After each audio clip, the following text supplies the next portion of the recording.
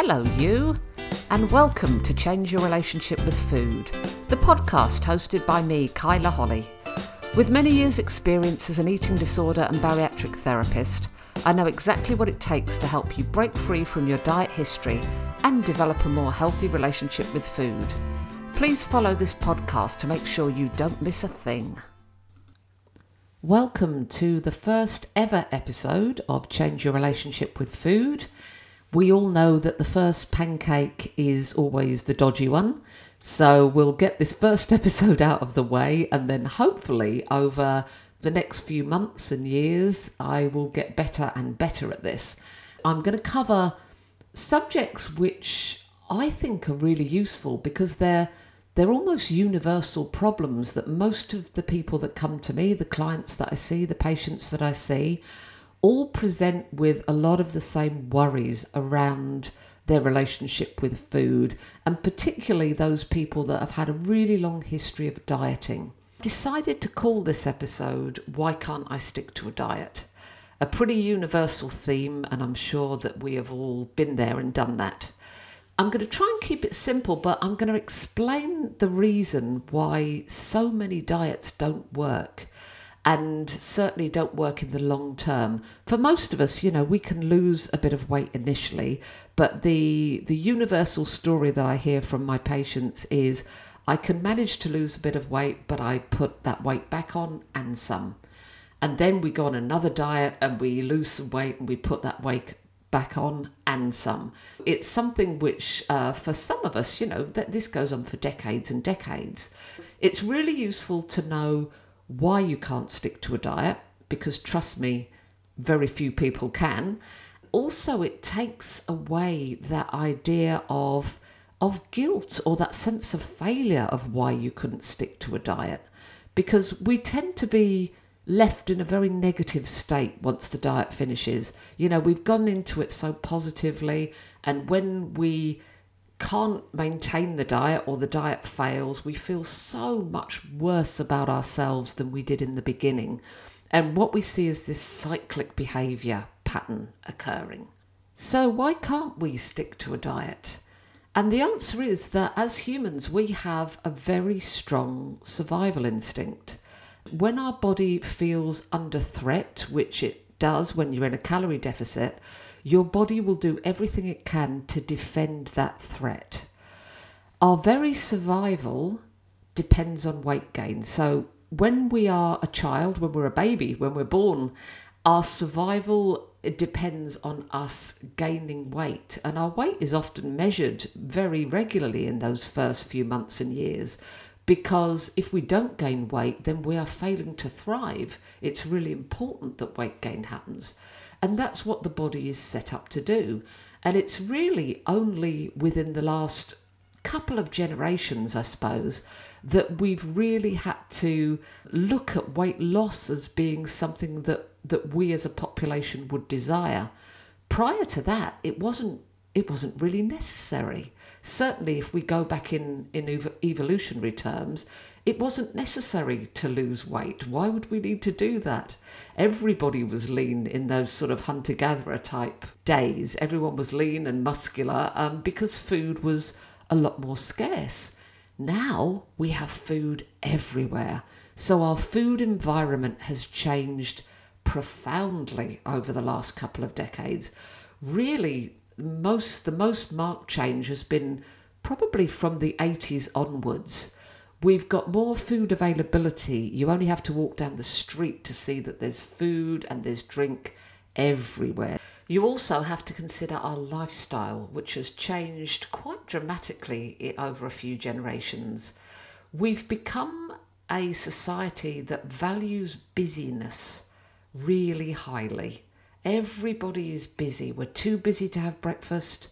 We have to rush out the door. We're too busy to have lunch, so we sit at our desk and nibble on something while we're working. And then when we come home at the end of the day exhausted, we're too busy or exhausted to be able to cook a dinner. We have, as a society, demanded these quick and easy options.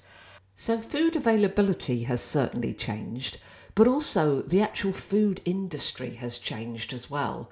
the way that our food is manufactured, the way that our food is marketed to us in a way that it never was generations ago.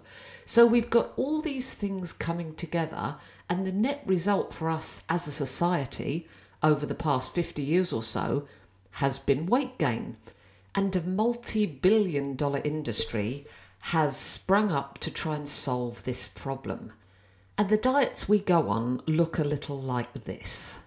First of all, we make the decision we're going to go on a diet. Now, of course, we can't do that today because today isn't a Monday. And for some reason, some law somewhere was decreed years ago that diets start on a Monday. So let's just say, for argument's sake, it's a Thursday. And we make this decision that we are going to go on a diet. We're going to tackle this and we're going to lose some weight. So what we tend to do, bearing in mind today is Thursday, is we spend the next, Thursday, Friday, Saturday, Sunday, eating everything in the house we possibly can, because we don't want anything to be there on Monday that's going to throw us off our game. Generally, we eat everything we can eat in those days. We stuff all the food in. It's what I call the Last Supper because I see it a lot in patients. And we eat everything we can so that Monday morning, first thing, everything in the house is diet food. We've got a diet mindset and we are 100% going to succeed. So the motivation is high. We're really, really positive about this. We are going to do it this time. Even though a little bit of our brain is going, well, you didn't do it the previous 52 times. But no, this time will be different. We're all prepped. We've got our plan for the day. Everything's in place. We've got our cottage cheese. We've got our Cruskits. What else have we got? We've probably got some salad and some lean chicken, that sort of thing. All those real sort of stereotypical diet foods that we know are the ones that are going to make the difference.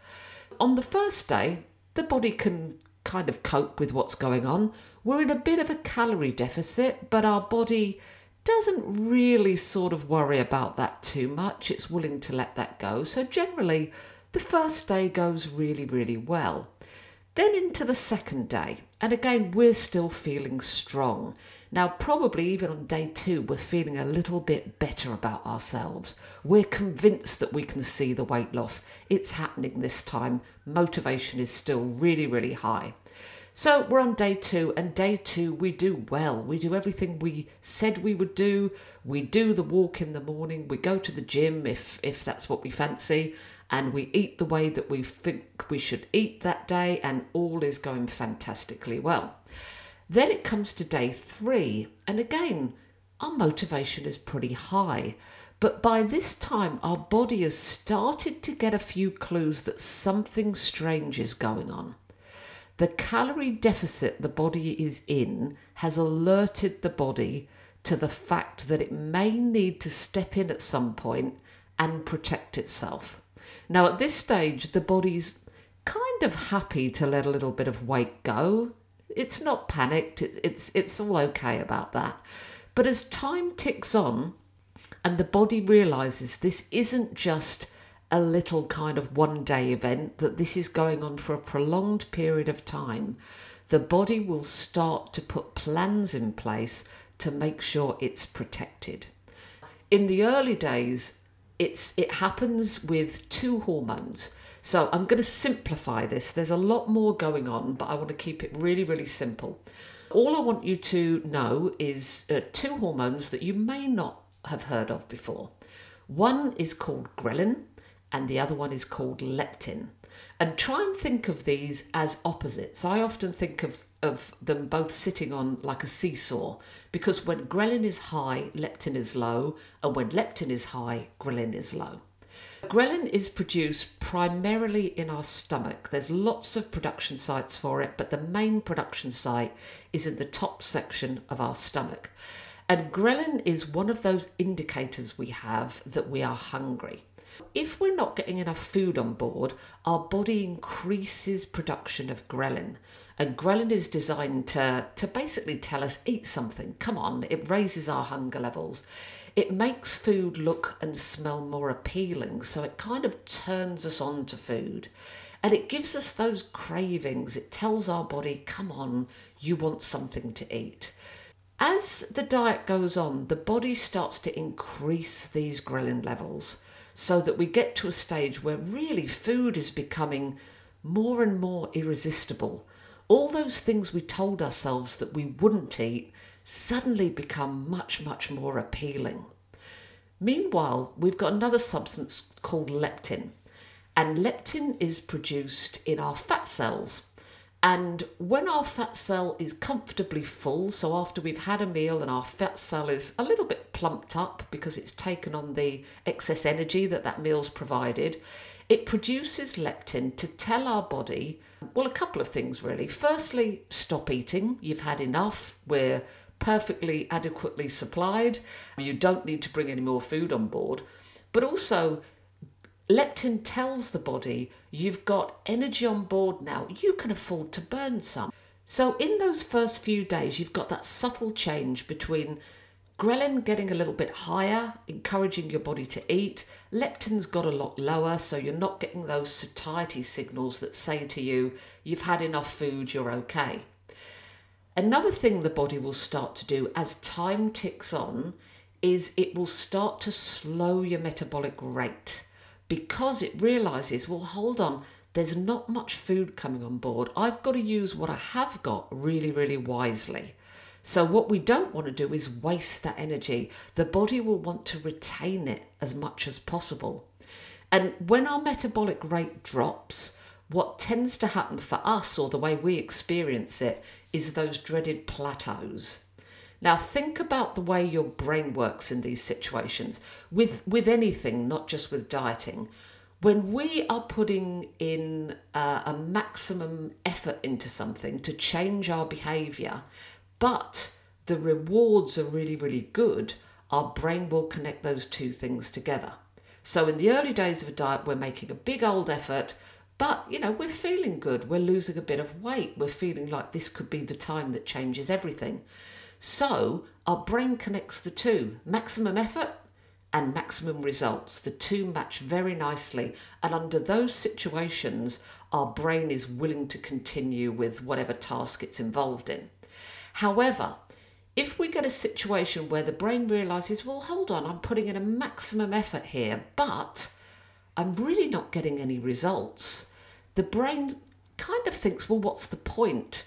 And that is our plateau. So what we get time and time again is when people enter a plateau, when weight loss stalls and the body goes, well, hold on a second, and it pulls back from releasing the excess weight that it's been storing and using it for its own energy, then we get in that rut. We get in that thing where we think, well, we're making so much effort and it's not being rewarded, nothing's happening. And then we come up with this genius idea, well, what's the point? And this is what we call the I've blown it moment, because generally what's the point leads to is something like, well, what's the point? I may as well have that double choc latte coffee that I've been craving all week, or something like that.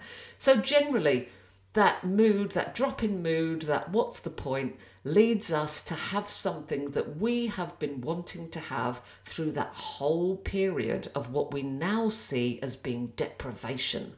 So we feel hard done by. We feel that our efforts are not being rewarded anymore and we deserve a reward. And generally, we turn to the one thing, remember, that is most desirable at that time, because our ghrelin levels are very high and our leptin levels are very low. So the most desired thing then is going to be something food-based.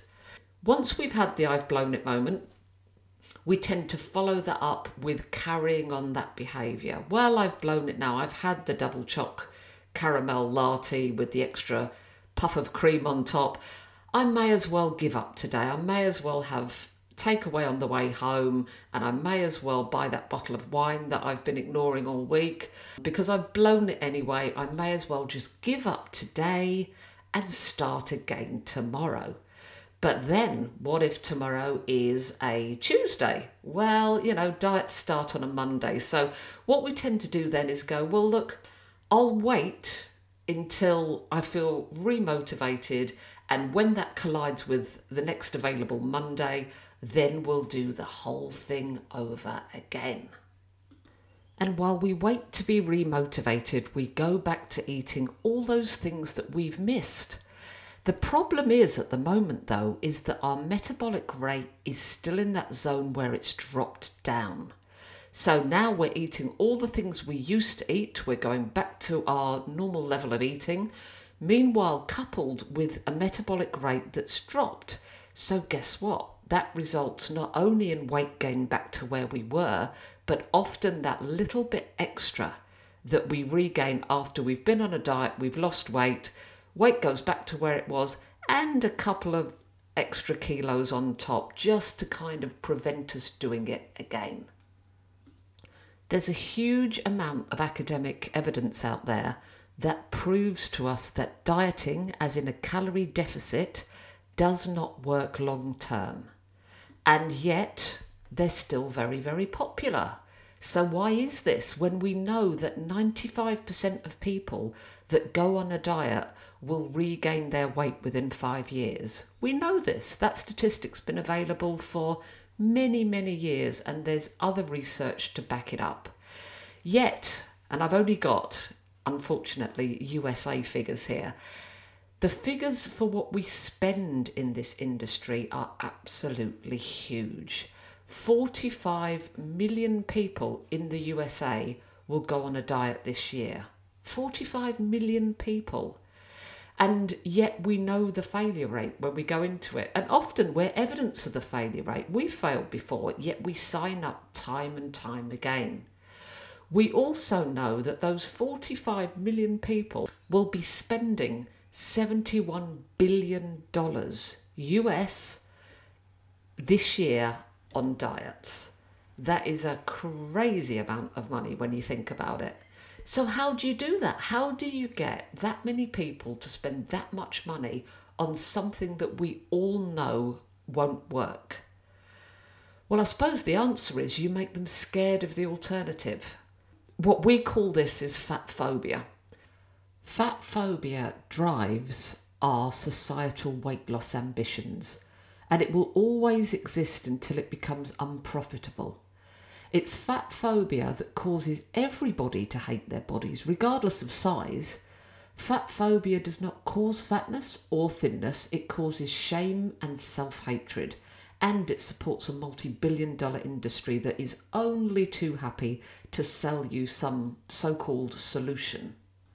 So what can we do if we want to change our relationship with food? I suppose the first thing is we should start to think about how we combat fat phobia. And I've come up with a few ideas of ways you can start to do that. Everything starts small, and remember, anything that you try and do as far as changing your mindset or changing your relationship with food is going to be often opposing what you've believed for many, many years. So this is going to be slow. Don't expect this to be an overnight transformation. It takes a long, long while to kind of deprogram that dieting brain and to reprogram it in a more healthy way.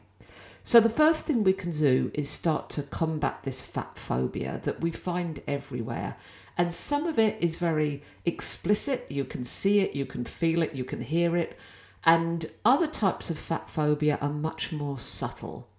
Something that we're all guilty of, me included, back in the day, is complimenting other people on their weight loss. So please, if we say to somebody, wow, look at you, don't you look great, you've lost weight, the implication is that either they didn't look good beforehand, but we're actually reinforcing that belief that thin is good and fat is bad. We really don't need to say anything about anybody's weight. We don't need to speculate whether someone is too big or too small. We certainly don't need to comment on it, and we certainly don't need to comment on it to them either. Regardless of somebody's size, because it's not just fatness here. I know people who are very lean get often comments aimed at them about their weight as well. We don't need to comment on other people's weight. That's the first thing. The next thing is to stop diet talk. if we stop talking about the fact that we've got these weight loss ambitions and expecting everybody else to join in with us, then we're going to kind of diminish that whole culture of weight loss and dieting being part of who we are. And try as well to stop classifying food as being either good or bad. Another thing I hate that's come out recently is clean eating, which implies that there's dirty eating as well, which basically goes back to the same premise, good and bad. It's just that they've relabeled it slightly differently to sell you a slightly different product. So food is not good or bad. Absolutely, there are some foods out there that are more nutritious than other foods, of course, but that doesn't make a food bad just because it's got a low nutritional value. Likewise, food with a high nutritional value isn't good. We've got to look a little bit more about what food is appropriate for you at that time. If I'm really, really hungry, if I haven't eaten for a few hours, and I really need something to get me through the rest of the day, an apple is an inappropriate food. It's simply not enough for me in that moment.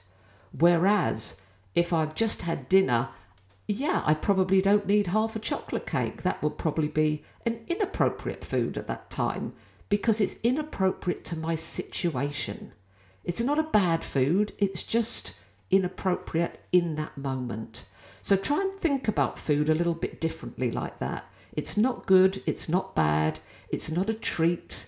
Don't say you're being naughty if you've had something, because these are the words that are springing into my brain because I hear them so much from the people that I deal with. That's what we've got to stop doing, but what can we start doing? First of all, with your body, start actually thinking about your body in terms of what your body can do, not just what it looks like. Bodies are amazing things. They can do so much. They're so capable. Think of all the amazing things your body does. And you will find that your body is an incredible machine and it's miraculous in a lot of ways. Start to look less at what it looks like and more at what it does and realise the incredible work it does and build up that sort of gratitude towards that. And also, when you perhaps are feeling bad about your body or bad about yourself, ask yourself who might be making money off you feeling that way.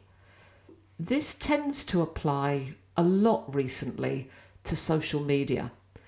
I get a lot of patients who come to me and say, I follow either this particular person or this particular group, and it just makes me feel bad about myself because they're all doing so well and they're all so beautiful and they say I have to do this, but I find it really difficult. All these stories come out about these high expectations that are set from these influencers and people like that on social media. And if it's making you feel bad about you, stop. Stop following those people, especially if they're making you feel bad and then they're offering you a product to make you feel better. Because remember, they're the ones that have made you feel bad in the first place. Start to see that for what it is. Start to see how we're being played by all these marketing gurus who want to basically sell us a product. So look, that's my thoughts for today. I could go on, but I'm trying to keep it within, say, half an hour so that you can listen to this on your journey to work or when you're out walking in the morning or something like that, walking the dog in the evening, you can listen to this for half an hour.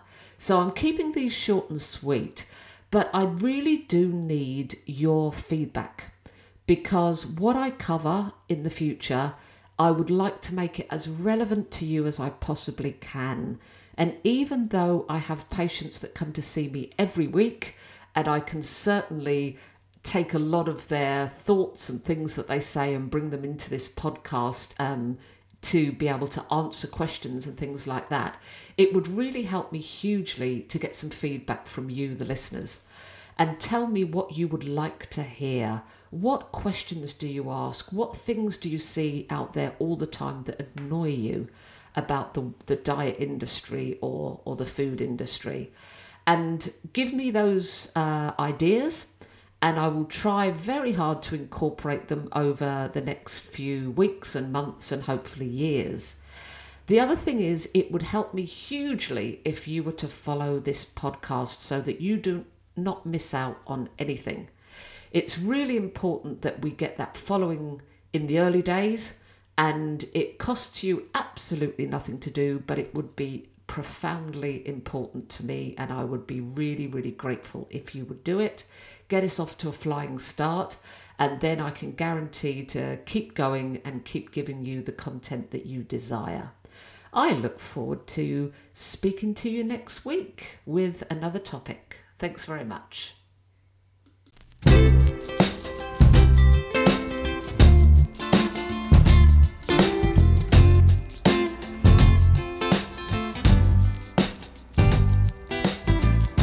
You can send your show ideas, questions or suggestions to info@acfeb.com.